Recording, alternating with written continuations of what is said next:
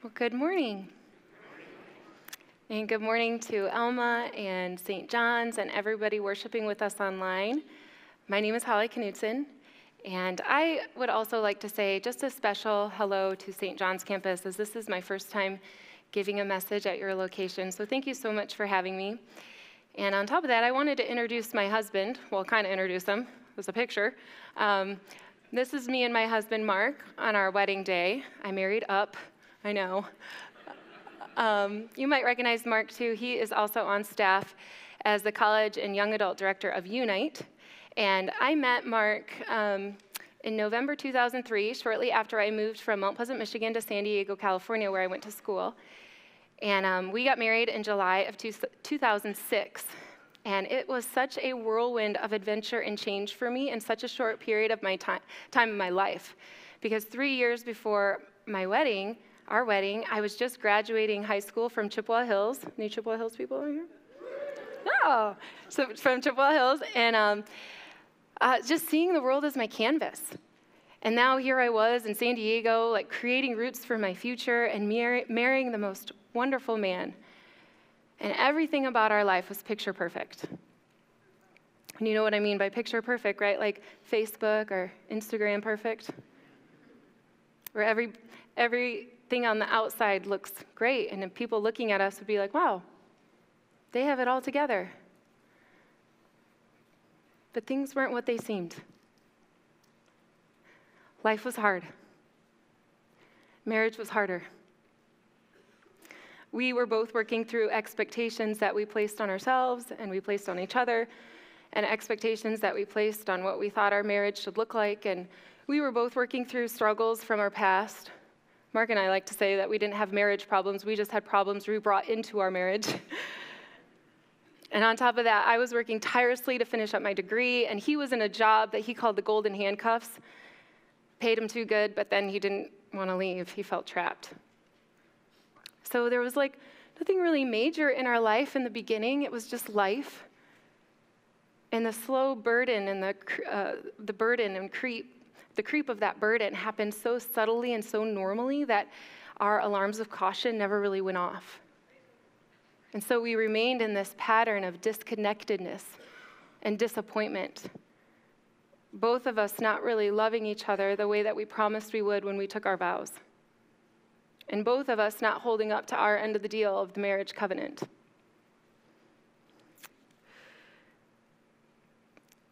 And then it came to a point where it was really bad. And at that time, we decided to see a Christian counselor. And I just recommend every single couple do that.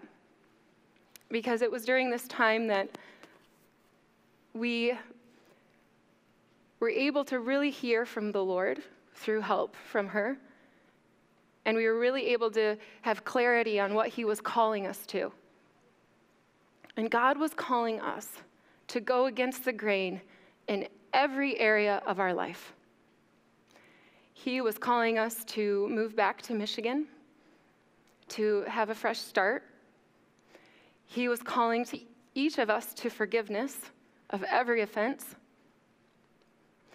And he was calling us to love one another with a love that was extremely hard to give away and difficult to receive. An unconditional love. A love that required true risk without the promise of reward. And a love that said, I'm going to keep on loving you no matter what. Well, welcome to week 8 of Against the Grain. We've been taking a magnifying glass to the life and ministry of Jesus and trying to put ourselves in the shoes of those who walked with him, to imagine what it would have been like to see and experience and live life during that time when Jesus walked the earth. And by doing that, it has shown us that we aren't that different than the people of that time. How they responded to Jesus' life against the grain and their call to do the same is still a testimony that is speaking to us. And today we're taking a magnifying lens right into the heart of the new covenant, a contract of unconditional love. And one common thread that links this message with the rest of the messages in the series is that Jesus has come to do a new thing. He lived against the grain, and he calls us to live against the grain too. Even when we don't want to, and even when it feels impossible. We pick up our deep dive lens into the life of Jesus at the Passover celebration from last week. And we're in Jerusalem, and Passover is a Jewish holiday that celebrated God's rescue of his people out of slavery in Egypt. And in order to understand the significance of the new covenant, we have to understand the significance of the old and the Passover celebration that brought it all to a head. So we're going to travel back in the Bible to that historic event called the Passover. And so at this time, Pharaoh is the ruler of Egypt, and he has all of God's people captive as slaves. And so God calls on Moses to go before Pharaoh and to tell Pharaoh to let his people go. Moses does that, and Pharaoh refuses. And so in response to Pharaoh's refusal, and as a way for God to try to encourage Pharaoh to change his mind, God ushers in plague after plague after plague. But Pharaoh won't budge. Actually, he just drives the slaves harder. And it was a full, blown-out war between God and Pharaoh, which led God to his final showdown moment, the 10th plague. And in Exodus 11:1, it says, "The Lord said to Moses, I will bring one more plague on Pharaoh and on Egypt. And after that, he will let you go from here. And when he does, he will drive you out completely." And then the rest of chapter 11 in Exodus, God lays out these clear instructions on how the final plague is about to roll out and what the Israelites must do to prepare for it. And in summary, this is what God says to his people. You need to take a year-old male lamb without any defect. And at twilight on the 14th day, you're going to slaughter that lamb. And then you're going to take the blood from that lamb and you're going to paint the blood over the doorposts. And that evening, in haste, you're going to eat the meat from that lamb and make bread without yeast. And you're going to eat that and leave nothing till morning. And then that evening, I'm going to pass through Egypt and strike down the firstborn and bring judgment on all of the gods of Egypt. And the blood on your doorpost will be a sign to me. And I will pass over you, and no destructive plague will touch you. Then after God lays out these very clear and very alarming instructions on how to prepare for the final plague, and before the first domino in the chain of events begin, God does something very peculiar. God instructs his people on how to party. I'm not even joking. We are in the final showdown moment between God and Pharaoh, and he takes a moment and stops, and he instructs his people on how to celebrate this epic moment, which will be known as Passover for generations to come. He tells Moses how to celebrate it. He tells Moses the day and the month to begin celebrating it. He tells Moses how long the celebration should last. He tells Moses what they should make and how they should prepare to eat it. He even gives Moses instructions on holding sacred assemblies throughout the whole celebration. And then in Exodus 12:14, God says this, "This is a day you are to commemorate for generations to come. You shall celebrate it as a festival to the Lord, a lasting ordinance." And then later in that same chapter, God goes on and he says, "When you enter the land that the Lord will give you as he promised, observe this ceremony, and when your children ask you, 'What does this ceremony mean to you?' Then tell them, 'It is the Passover sacrifice to the Lord, who passed over the houses of the Israelites in Egypt and spared our homes when he struck down the Egyptians.'" Then the people bowed down and worshiped. And then after God gives these instructions, these party instructions, God's people begin to ready their homes and their doorposts and their exit in anticipation of everything that God says to come. And then that evening at midnight, God passes through Egypt, and he passes over the homes marked with the blood of the Lamb, saving his people, which set into motion all of the events that led them out of slavery, through the Red Sea, and into their promised land. I mean, the Passover celebration is clearly very significant to God. Because think about it. God is about to do something huge, epic. This is the final showdown. And he stops and takes a minute to instruct his people on how to celebrate this for years to come. The timing of God's instructions is so peculiar that that alone should let you know that this is kind of a big deal. Because why wouldn't God give these instructions to his people after they had gone through it, after they were out of slavery and through the Red Sea, and things had calmed down a little bit, and then God could say, hey, look what I just brought you through. Now, do that in remembrance of me. But instead, he gives them these instructions before they even gone through it and before they fully even understand. Okay, noted, God. Passover is a big deal. Okay, so now, fast forward from that moment, about 1,400 years later, and God's people, the Jews, have obeyed exactly what God has commanded, and every year for the past 1,400 years, the Jewish people have observed the Passover celebration. And now, 1,400 years later, Jesus is celebrating the Passover too. That is such a cool connecting piece between the Old Testament and the New Testament, isn't it? And for the Jews, the Passover became one of the most loved and anticipated celebrations of every year as it commemorated their ancestors' journey into freedom. And this time in history, though, was a little bittersweet. Because although the Jews were free, Israel was now occupied under Rome. And so now the Jews are living under strict Roman official rules and government. And so here they are celebrating God's liberty and God's liberating activity of the past, but at the same time wondering if God hears their current prayers and will answer again. But still, Passover is a big deal, and Jerusalem is the place to be. And so for the 1,400th time, God's people begin to prepare for the Passover, and Jesus is included in that. In Luke 22:7, it says, "Then came the day of unleavened bread, on which the Passover lamb had to be sacrificed. Jesus sent Peter and John, saying, 'Go and make preparations for us to eat the Passover.' And so they did.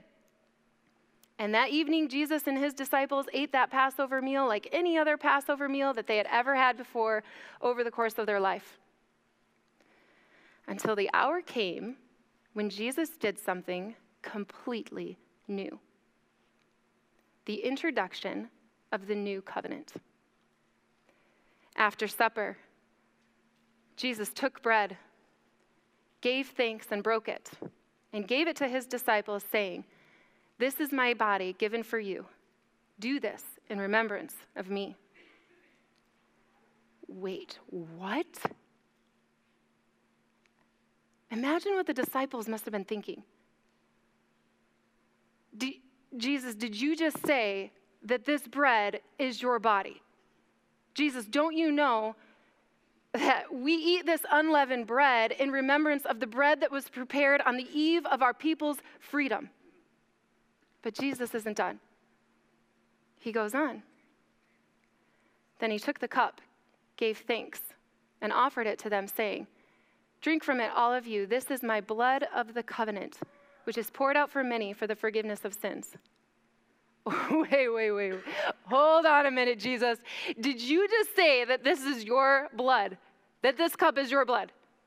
Jesus, don't you know that we drink this cup in remembrance of the redemption of our people out of slavery? And we have been doing this for 1,400 years. And did you just say that this is your blood of the covenant? Jesus, don't you know that we are already in a covenant with God? And it has already been signed and sealed with blood. Which was true, actually. God made a covenant with his people, which we know as the Old Covenant, that dated all the way back to Abraham and was formally laid out at the base of Mount Sinai right after God delivered the Israelites out of slavery. And the terms within that 1,400-year-old covenant were the terms of the 10 Commandments, the statutes of tithing and eating clean meats, and the hundreds of laws pertaining to civil rules within the nation. And at that time, God said to his people, and here's the foundation of the Old Covenant, God said, "If you will indeed obey my voice and keep my covenant, then you shall be a special treasure to me above all people, for all the earth is mine." It was an if you do this, then I'll do that kind of covenant. A two-party contract If you keep my laws, then you'll be my people. And after God's people heard the basic terms of the law spelled out, it was their turn to express agreement to those terms, and they did. And they said, all the words which the Lord has said, we will do. And after the Israelites agreed to that covenant, the covenant was then signed and sealed with blood. Today, we put our signatures in ink on a contract when we agree to the terms of the contract. But back then, the ink of the covenant, so to speak, was animal blood. And so Moses took the blood, sprinkled it on the people, and said, this is the blood of the covenant which the Lord has made with you according to all these words. Back then, when a deal was made, an animal was sacrificed. And that's where that term, let's cut a deal, came from. And at that deal, the consequences that were laid out between the two parties were, if I break this deal, let it be done to me which was done to this animal if I don't hold up to my end of the deal. And so at that covenant, that is for this reason why when God's people sinned and disobeyed, that they had an animal step in as their substitute and was sacrificed on an altar to clear them of their sins so that they could continue to be in the presence of God again and again and again. In Hebrews 9:22, it says, indeed, under the law, almost everything is purified with blood, and without the shedding of blood, there is no forgiveness of sins. So imagine the confusion of the disciples at this supper when Jesus says the cup is his blood of the covenant. Imagine their awe and astonishment when Jesus says that his body is the bread.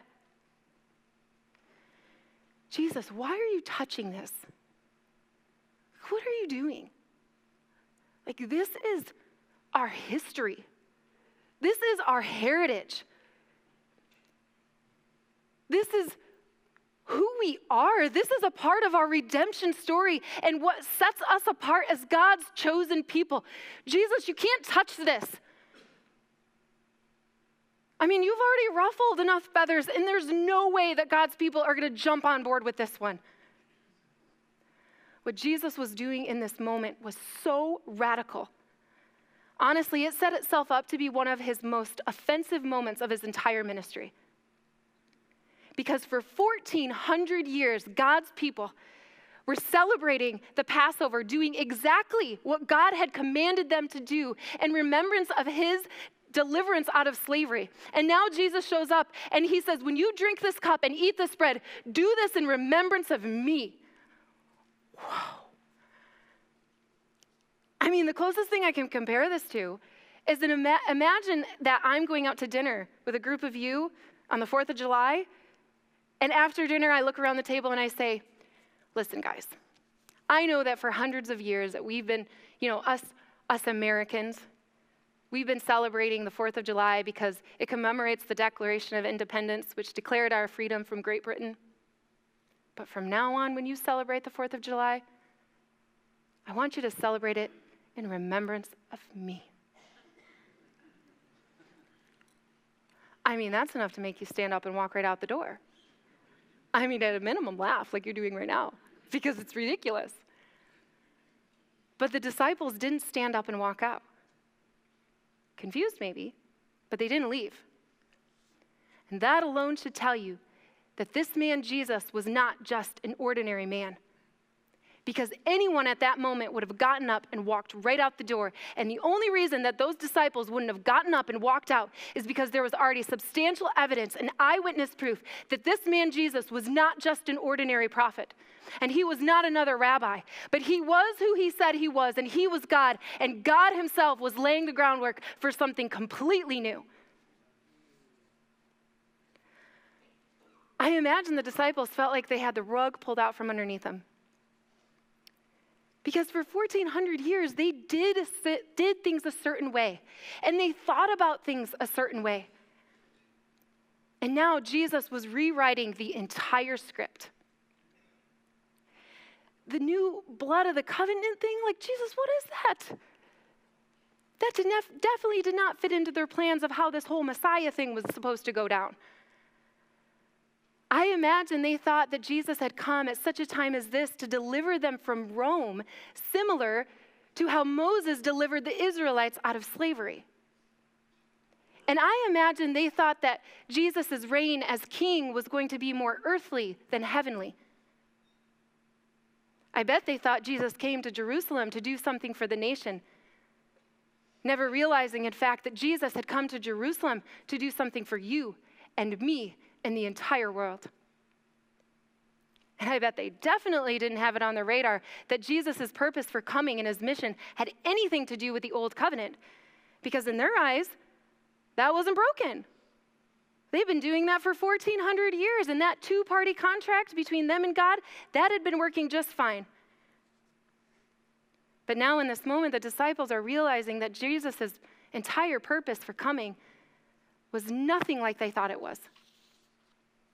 And it had everything to do with establishing a new covenant, because God knew, and Jesus knew, that God's people were never capable of holding up their end of the deal on their own. And at this Last Supper, it was as if the curtain was being drawn back, and Jesus was allowing the disciples to get a sneak peek into the true purpose and meaning as to why he came. Jesus came because he was the final destination that the Passover was always pointing to. Jesus was the fulfillment of the old covenant. And now what Jesus was saying at this Last Supper, it's as if he slid the deal across the table. And he said, I have a new deal for you. It's a contract of unconditional love. And here's what the deal says. God just loves you so much. You are his child. And all he wants is to have a close and intimate relationship with you. And guess what? Now, you don't have to go through a high priest, and you don't have to do that animal sacrifice system anymore, because you have me, Jesus. And I am the pure and spotless Lamb who will save you from your sins once and for all. And not from Rome like you're expecting, but from a Savior of sins for eternity. And not just for you, but for all mankind, Jews and Gentiles, believers and unbelievers. This will not be a Jewish thing anymore. This is for everyone. And there will be terms in this new covenant, but not nearly as many as there were before. And if you come back next week, you'll learn about what those terms of the new covenant are going to be. And what Jesus was saying in this moment, as he slides the deal across the table, is, do you want to sign your name on the dotted line of the new covenant? Because all you have to do to sign your name is accept me as your Lord and Savior. Accept me as the only way to access that relationship with your Father. Turn from your sins and repent and follow me for the rest of your life. And guess what? If you sign that dotted line today, then tomorrow on the cross, that contract, that covenant will be signed and sealed with my blood. The language of this contract must have been so foreign to the disciples. Jesus, this sounds like nothing's in it for you and everything's in it for me. Imagine how hard this must have been for the disciples to wrap their head around what Jesus was saying. They didn't even want Jesus to wash his feet, and now he's talking about being the sacrificial lamb to save their lives. I wonder if the disciples thought that maybe Jesus was talking in parables again or riddles. Because if my friend was telling me they were going to die the next day, I feel like I'd try a little harder to keep them indoors. And what Jesus was laying out here was something completely new. It was a brand new, radical love that no one had ever instituted before. Jesus is showing us how to love. And I'm dipping my toes a little bit into next week's sermon. But this is what he says, a new commandment I give to you, that you love one another, just as I have loved you. you are also to love one another. This kind of love of the new covenant went against the grain to everything that made sense to the Jews, and honestly, that makes sense to us too. And this is where my husband and I found ourselves, those years ago. We live in a world where it's always, if you do this, then I'm going to do that. If you don't hold up to your end of the deal, well, then I'm not going to hold up to my end of the deal. If you don't hold up to your end of the deal, then there's consequences to pay. Contracts that we're familiar with consist of keeping records and tabs and making sure that both ends of the deal are equal and fair.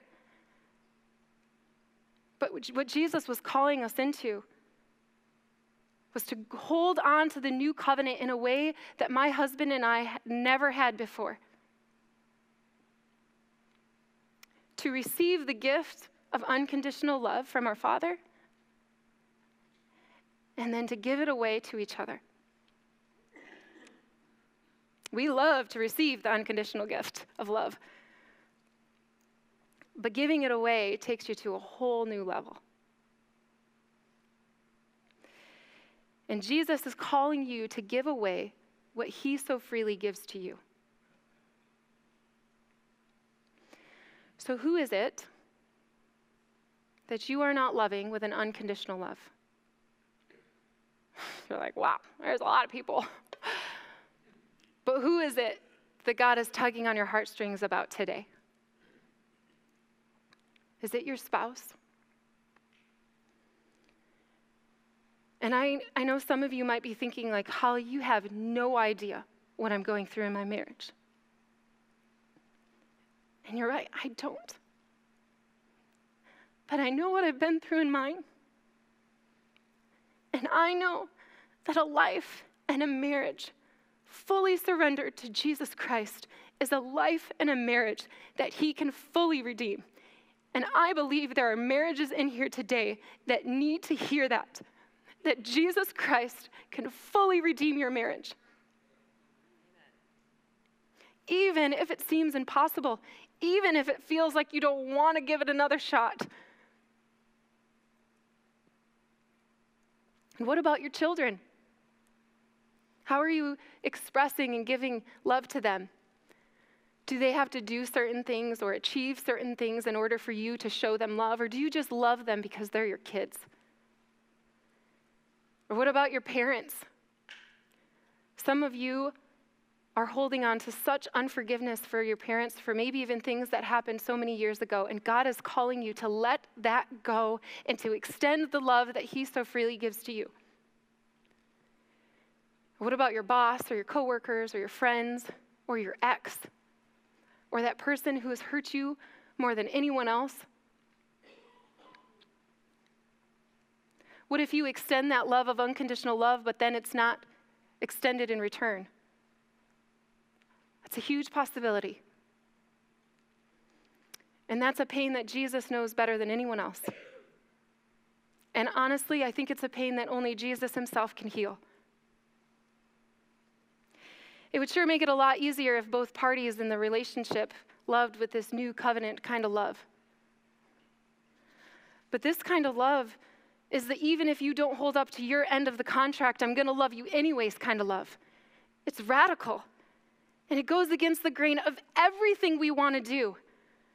And I know firsthand that it will be the hardest love that you ever give away.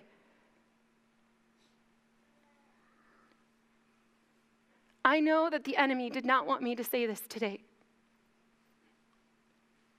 Because what the enemy meant to destroy me is the same thing I'm now using to glorify our Father and to tell someone else that Jesus Christ can do it too. Mark and I surrendered everything to Jesus to fight for our marriage. We surrendered where we would live. We surrendered our careers and our finances, and we surrendered how we would love one another. And now looking back and being years away from it, and after a lot of counseling and a lot of compromise and a lot of fighting and forgiving, and a lot of loving with this unconditional love, we can see how all of it was pointing us to Jesus. Just like the Passover and the Old Covenant were always pointing to Jesus too. And what do I mean by that when I say that these things were pointing to Jesus, pointing forward to him? Well, look at what happens with Jesus at the Last Supper. Immediately after he gives these odd instructions to his disciples about the bread and the wine, he takes a moment and instructs his disciples on how to party. And Jesus said, and when you do this in remembrance of me. God's doing it again. Right before this huge, epic showdown moment between God and the enemy, God stops and has this moment with his disciples and instructs them on how they will to celebrate this moment, which we now call communion, for years to come. Just like he did with the Israelites before the rollout of the 10th plague. He's giving them instructions before they even go through it and understand fully what it means. And why does God keep doing this? Because even in this, why couldn't Jesus give them these instructions, after he died and rose from the grave and lived with them for 40 more days? It would have made a whole lot more sense to the disciples to look back and be like, oh, I get it now. And this is just conjecture, but do you think the timing of these instructions are hinting at the fact that not only are these moments significant, but that these moments aren't just about looking back and remembering what God did, but it's also about looking forward with hope to redemption and to the new that Jesus is going to do someday. For the Passover, the strange timing of these instructions made it very clear that God wanted his people to take it very seriously. And you got to give it to the Jewish people because they kept that commandment for 1,400 years. And the Jewish people today are still celebrating Passover. But what they didn't realize is that it's not just about looking back and remembering. It's not just about remembering what God did and remembering what he pulled us through, which is good. But it's also about looking forward to the promised land.